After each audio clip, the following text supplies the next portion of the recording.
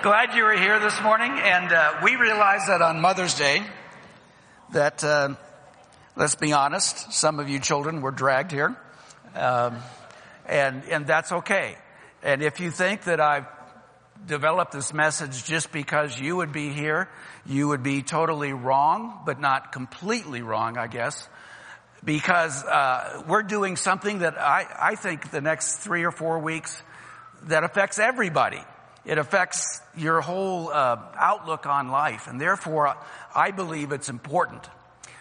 We're talking about what thought do you get when you look into a starry sky? I grew up in Southern California, so I rarely saw a starry sky. In fact, some days the smog was so bad I rarely saw a sun.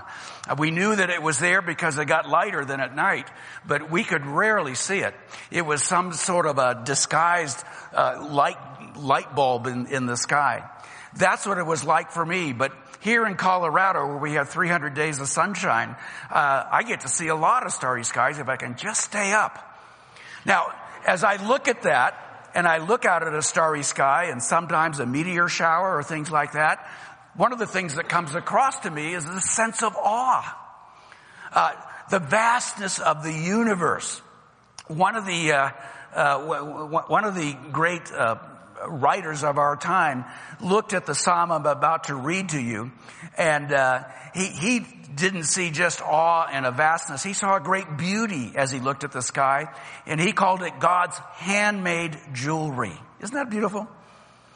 And so also as we look at it, maybe we get a sense that there's order to it, that there's some sense of design behind it.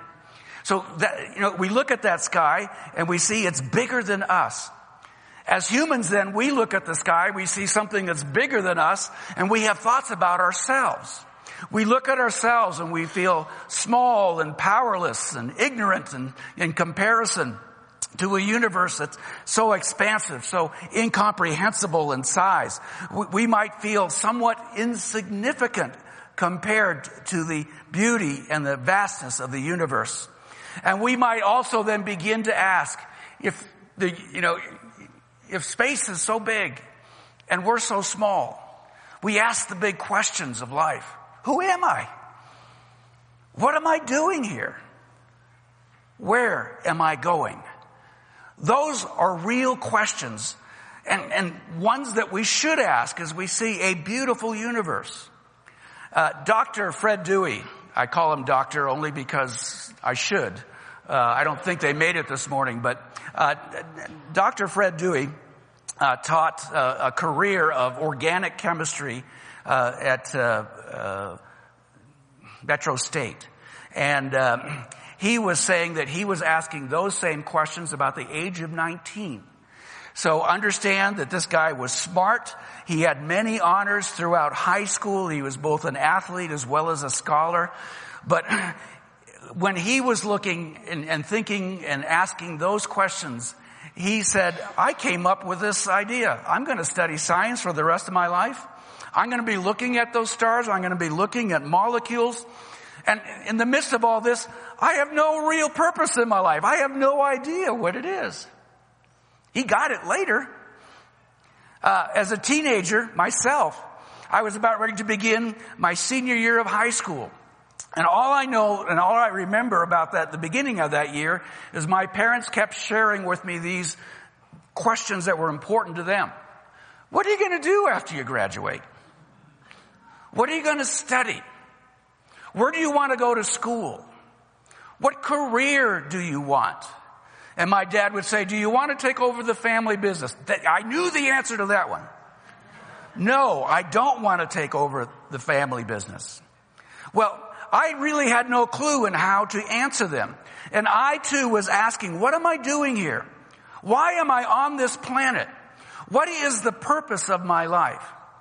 That summer, I went to play volleyball in a co-ed volleyball game, and the reason I went was not to play volleyball, but to meet girls. So I had some purpose in my life. And at that meeting, a guy gave a 10-minute talk, just a short 10-minute talk. And it's a talk that I did not expect. I did not say, come play volleyball and hear a talk. But I went to it, and though I didn't expect what he was about to say, It was a subject that I desperately needed to listen to.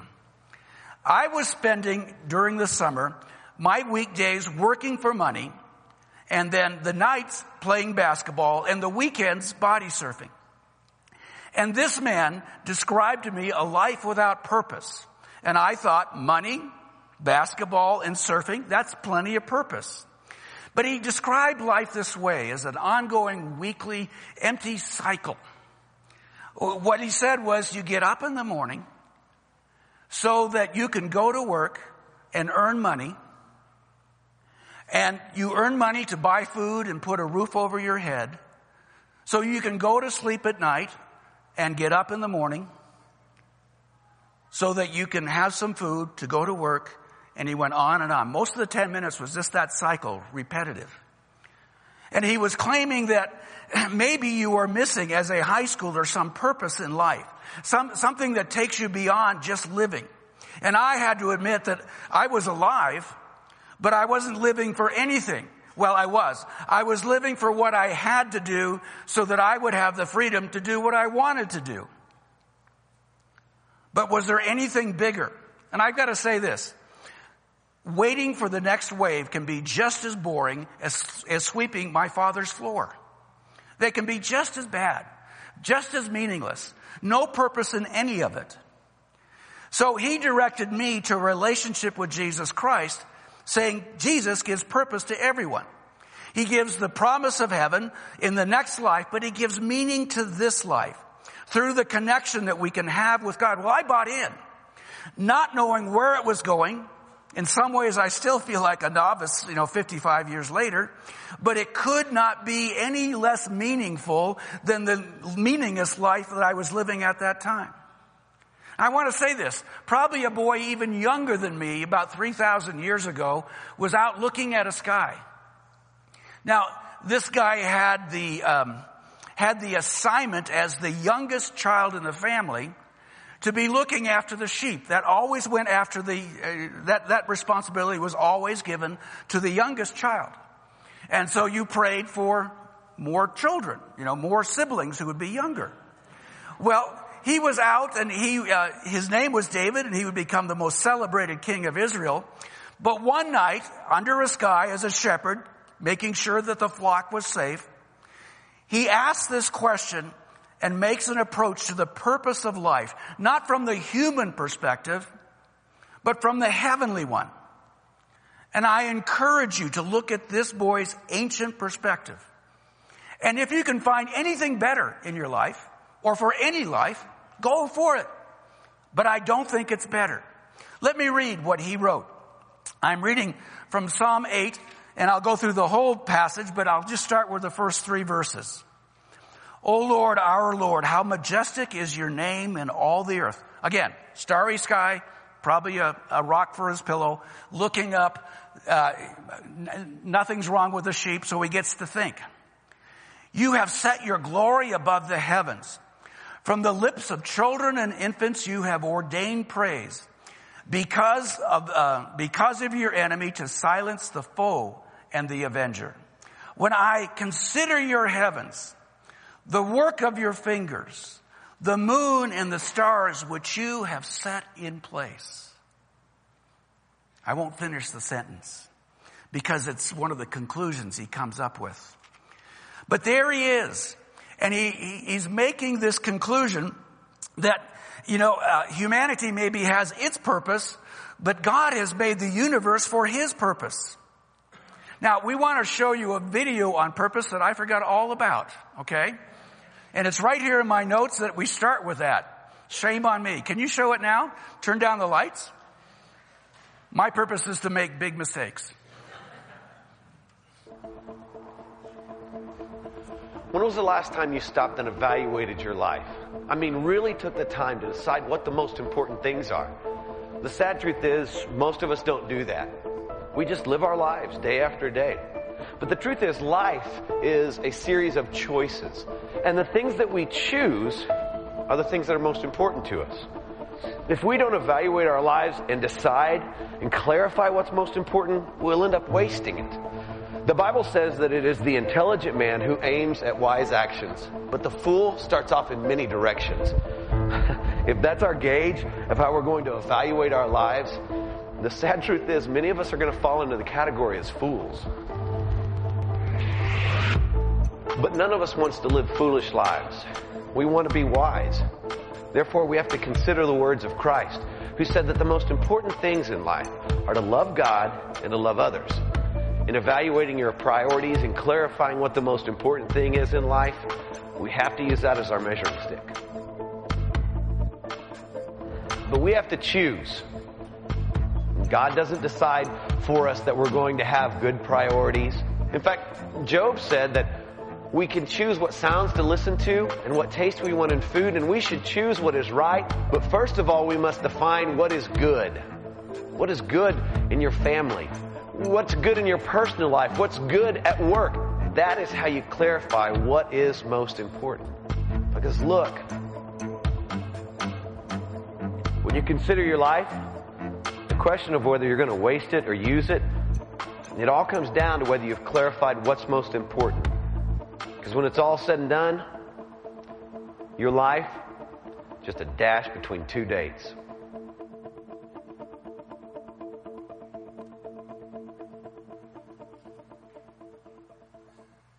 Your life is a dash between two dates. David was looking up at a God who has no dash. There never was a time in which God was not, and never will be a time in which he will not be. That's why this perspective matters. You see, David goes beyond human experience, and he looks for a purpose, not according to what other people are saying, but according to what God is saying, as he looks at that starry sky. And the first thing that he begins with is God's greatness is available to all. You can't miss it. O Lord, our Lord, how majestic is thy name in all the earth. You see, he looks to the Creator to find a purpose for his creation. So when David is under that sky about 1000 BC, he's looking there. You might say, well, that's when we thought differently. That's when everybody was afraid of God. That time doesn't matter like it does now. I want to say it does matter. Whether you are a young boy living in 1000 BC or a widowed resident of the Rocky Mountain Village, or you're a single person, wonder if you'll ever be married, or if you have a family and you're just running your heads off trying to keep up with everything, or if you are approaching an empty nest and wondering, what am I going to do with my time now? I want to say no matter what season you're in, the best thing to do is to figure out what's God's purpose. Why am I here? Does the Creator of the universe have a purpose for me no matter what season I'm in? And what it begins with is God's name is majestic. In other words, God's nature, as you think of him as the Creator, it's majestic in all the earth. Now that's just not talking about matter, it's talking about people. It's majestic through all sorts of things, but his name is majestic to everyone. So majestic, so clear that even babies, it says in verse 2, even babies are smart enough to conclude that God deserves praise. And as we enter into our next political season, aren't we still in the last one? Okay. But as we enter into our next political season, what are the chances of this happening? You turn on a Republican Party advertisement, and the advertisement buys 1 minute, one whole minute, to declare the virtues and all the reasons why Hillary Clinton would be a great president of the United States. What are the chances of that happening? Yeah, I'd say zero. I'd say zero. There'd be rebellion. Well, what this psalm is saying is the praise of the children stops God's enemies. Did you get that? As children praise God, it rises up so that God's enemies don't have a thing to say about him. They cannot destroy him. They cannot belittle him. God's enemies cannot stop hearing the truth about him, that he is the Creator. And they also must say nothing, because if they say anything, they'll have to praise him. The words that we have described, that we have devised to describe God's greatness are ones like glory and majesty and splendor. And this is the best we can do. because we are limited to a human language. And yet they fall so short of depicting the greatness of God. He goes on, though, to say it's not just about God's greatness, but God's greatness includes telling us about our place in creation. Verse 4, what is man that you are mindful of him? Let me go to 5 and 6. You made him a little lower than the heavenly beings and crowned him with glory and honor. You see, before we understand what our purpose is, we got to know what our personhood is. There are so many other human philosophies that tell us about why we're on this planet. And you can listen to them. You can listen to a deist who says that God sort of wound up the world, he created it, but then he left and we're here all on our own. You can listen to an atheist who says the reason you are here on earth, the purpose you have on earth is just to display how lucky we are. Not just somewhat lucky, lucky to the 10th degree. Or you can listen, you might say, to a nihilist, because a nihilist would say, forget about purpose. There isn't one. Your purpose is there is no purpose. Or you can listen to a postmodernist who would declare, choose your own purpose. Just live with it. Walk around. That's all that really matters. Our place in creation declares that God just doesn't exist and he didn't just make us. And as insignificant as we may feel we are, it says, what is man? That you, God, are mindful of him. You think about us. You have thoughts about us. And more than that, it's not just that you know we exist because you made us, but you care about us. It goes on to say you made him a little lower than the heavenly beings and crowned him with glory and honor. David is there saying, we are created and designated a special place in creation. We're the peak, we're the zenith of creative power. We are his most intricate and beautiful and useful part of the entire universe he's made. We were made by God, but we were made with a purpose from God. So what is that purpose? We read it in verse 6. There is a design to us, one that we go back to, that David could reflect on, one that even Moses could speak about 700 years earlier than David. And this is what he says. By God's design, we were made to rule and care for the rest of creation. You made him ruler over the works of your hands and put everything under his feet. It's just not that we're smarter and stronger and more adaptable in an evolutionary way. We were specially made to take care of this planet. We discover and explore the entire universe for a much deeper purpose than evolutionary theory. God has always had deeper thoughts for us than we have for ourselves. And he's had these since the beginning. He tells us that we are a very special part of his creation and made for special work. Nobody else can do the work that he has made us to do. Our existence and our survival point to the God who has made us and purposed us. And we read that original purpose in Genesis 1:27. That we really are special, and because we are specially created, we have a special purpose. So God created man in his own image. In the image of God, he created him. Male and female, he created them. It is something that is a designation by God to be made in his image. As much as I look at giraffes, my favorite animal, and I wonder, how did they happen? Who had a mind that could understand giraffes? I have no idea. And when I see a giraffe next to a hippopotamus, I smile and giggle at God's sense of humor. Have you ever seen two animals so different and yet have different living places, different foods? They're just designed specifically for their environments. Well, yet they are not told to rule humanity. We are told to rule the giraffes and to rule the hippopotamus. We have a special designation. Now, theologians have worked on this, and they have two words, the communicable facets of God's nature.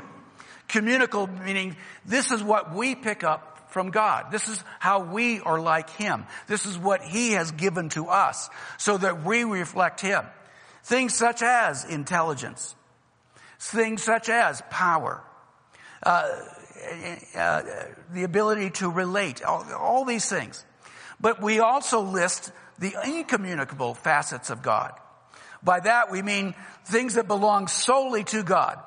His great power, His knowledge, His presence everywhere, His eternal nature. So we do this comparison and looking at the stars, understanding how many light years that light took to get to us. When we look at the stars and we feel very small, we understand that we are directed and designed with many human limitations. And though we are limited, God still has great thoughts about us and great plans for us. Great thoughts about us and great plans for us. So if you ever wonder, why are you on this planet? Start with God. Start with a God who has no dash between the dates so you can discover His plan for your dash between your two dates. Let me give you some examples here. Many years ago, a renowned skeptic by the name of Bertrand Russell, we know him today probably most, not just by his writings, but he wrote a book that inspired the musical My Fair Lady. And he spoke these words in despair. He says this, unless you assume a God, the question of life's purpose is meaningless. And because he was a skeptic, he said, I have no purpose in life. Much later, in the late 1980s, Dr. Hugh Moorhead wrote 250 of the most influential scientists, philosophers, and writers of his day. And he asked them just this one question, quote, what is the meaning of life? And from their answer, he wrote a book called The Meaning of Life According to Century's Greatest Writers and Thinkers.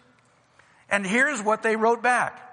Some offered guesses. Well, maybe. Others admitted, I just made mine own up. How's that working for you? And some confessed, in real honesty, I don't have a clue. And a few wrote him and said, by the way, as you do this research and as you write this book, if you come up with the answer, will you write me back? I'd really like to know what the purpose of my life is. Just a few years after him, in the early 90s, a Russian novelist by the name of Andrei Bitov was riding in a subway in St. Petersburg. So it was after the fall, because before that it was known as Leningrad. But once the fall of the Soviet Empire occurred, they restored the names back to Christian names. Peters, St. Petersburg. So he's riding in the subway. And any of you been in a Russian subway? Okay. I just remember getting on and getting off. You either walked down about 250 steps or walked up 250 steps. I guess they hadn't yet invented the escalator in Russia. So I remember just walking step after step, turning step after step after step. And I was told that the reason they're so deep was they became the bomb shelters in World War II against the Nazis. And they wanted them several hundred feet underground. Well, man, just going and not getting out of or getting onto a Russian subway is aerobic. I mean, you get your exercise for the day. So here is this man, Andrei Bitov, 27 years old. 27, riding that subway. And this is what he says. On the subway, I was overcome with despair so great that life seemed to stop at once, preempting the future entirely, let alone any meaning.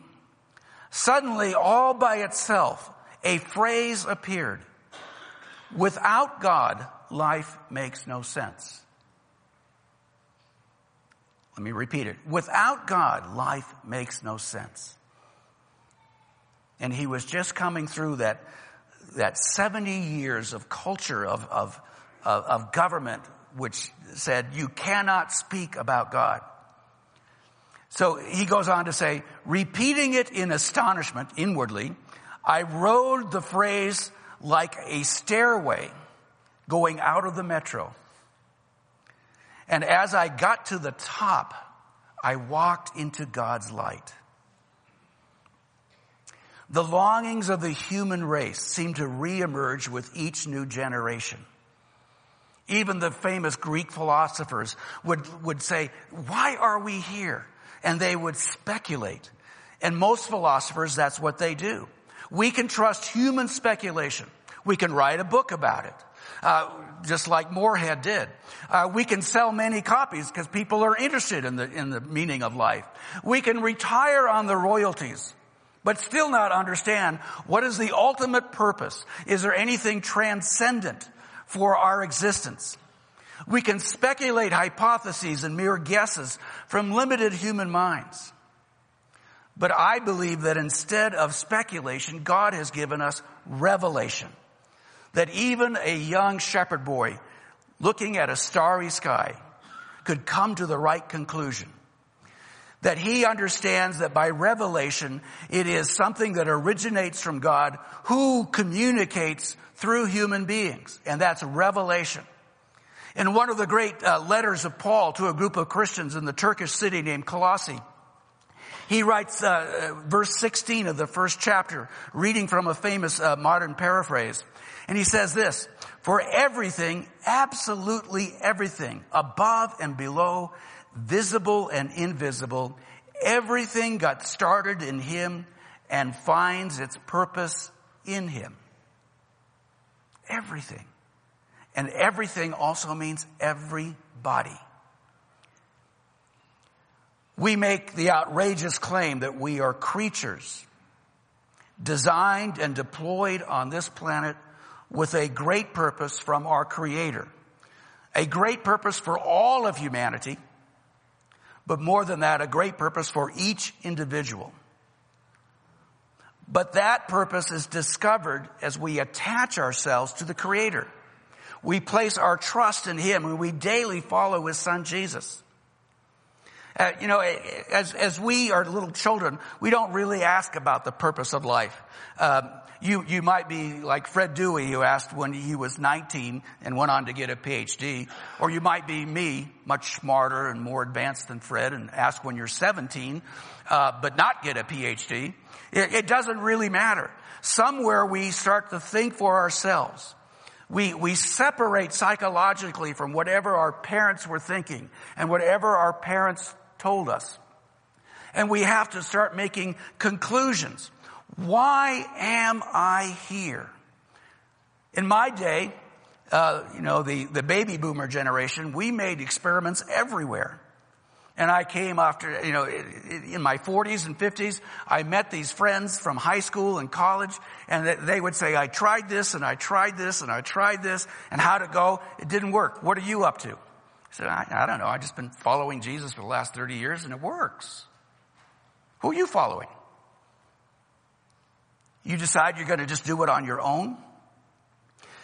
The problem is that as older adults, we become disillusioned. That didn't work and that didn't work. We're sort of like Solomon saying, vanity, vanity, nothing makes sense. Except Solomon didn't end there, and neither do we. My purpose for life will be discovered through my relationship with God. God reveals that He has made us for a reason. And when we're able to admit that, we're able to walk up the stairway from a dark tunnel and find ourselves in God's light. So He ends that message, O Lord, our Lord, the same way He began it. How majestic is Thy name in all the earth. We're going to spend 4 weeks on purpose, now into June. And as we spend those 4 weeks, here's what I'm saying. You're going to have an assignment each week. And here's your assignment this week. How many of you want an assignment this week? Raise your hand. Good. Okay. Good, because I'm going to ask you to raise your hand after the assignment. But should you decide to take this assignment, here's what it is. From God's revelation, not man's speculation, what is your purpose in life? I'm not expecting a word for word same document from any of you or from all of you. But from God's revelation, not man's speculation, what is your purpose for life? Now, I don't want to hear I Googled it. Not that you can't find some good purpose on Google. I don't want to hear my friend on Facebook said this. I don't want to hear about a new song from Mumford & Sons or Taylor Swift or even something from John Lennon, my generation. I want to hear something from God's revelation that begins to describe your purpose in life. And then secondly, I want you to tell me. Isn't it amazing the many ways you can tell me? You can phone me, write me, text me, email me, befriend me. You can even smoke signal me or find some other way to communicate, or you can tap me on the shoulder next Sunday. But what I'm asking is that you would not end this week without some reflection of what are you doing here? Why are you on this planet as you live out the dash, knowing that God has the perspective where there is no dash? Why are you here? Let's pray. Almighty God, awestruck is the best way I can put it. Awestruck that a young shepherd boy could look up into the heavens and ask those questions. And as he wrote down later in life, those words, those thoughts that he had, he is reflecting on what all of us are thinking. Am I just living or making a living? Am I just watching out for some children? Am I just here to make some contribution to some company for the next several years? Or do you have thoughts about me and care about me in ways that have caused you to declare to me, I have plans and purposes for you that will knock your socks off? Lord, I pray for the person who has never really considered that there is a supernatural, a divine purpose for humanity's existence. I pray for the person who has never thought, not just for the human race, but for each individual, through the relationship that we can have with the Father through His Son Jesus. I pray for that person to be open once again, not just to be open, but to declare, Lord, you have answers that I could never dream up on my own, that no philosopher could ever construct. Lord, you have thoughts and purposes and meaning to life, and I'm missing out. And for those of us in whatever stage we're in through faith in Christ, Lord, may we go back and evaluate at this stage, in this season of my life, what am I doing here? And help us to live on purpose, your purpose. We ask this in Jesus' name, and God's people said, amen.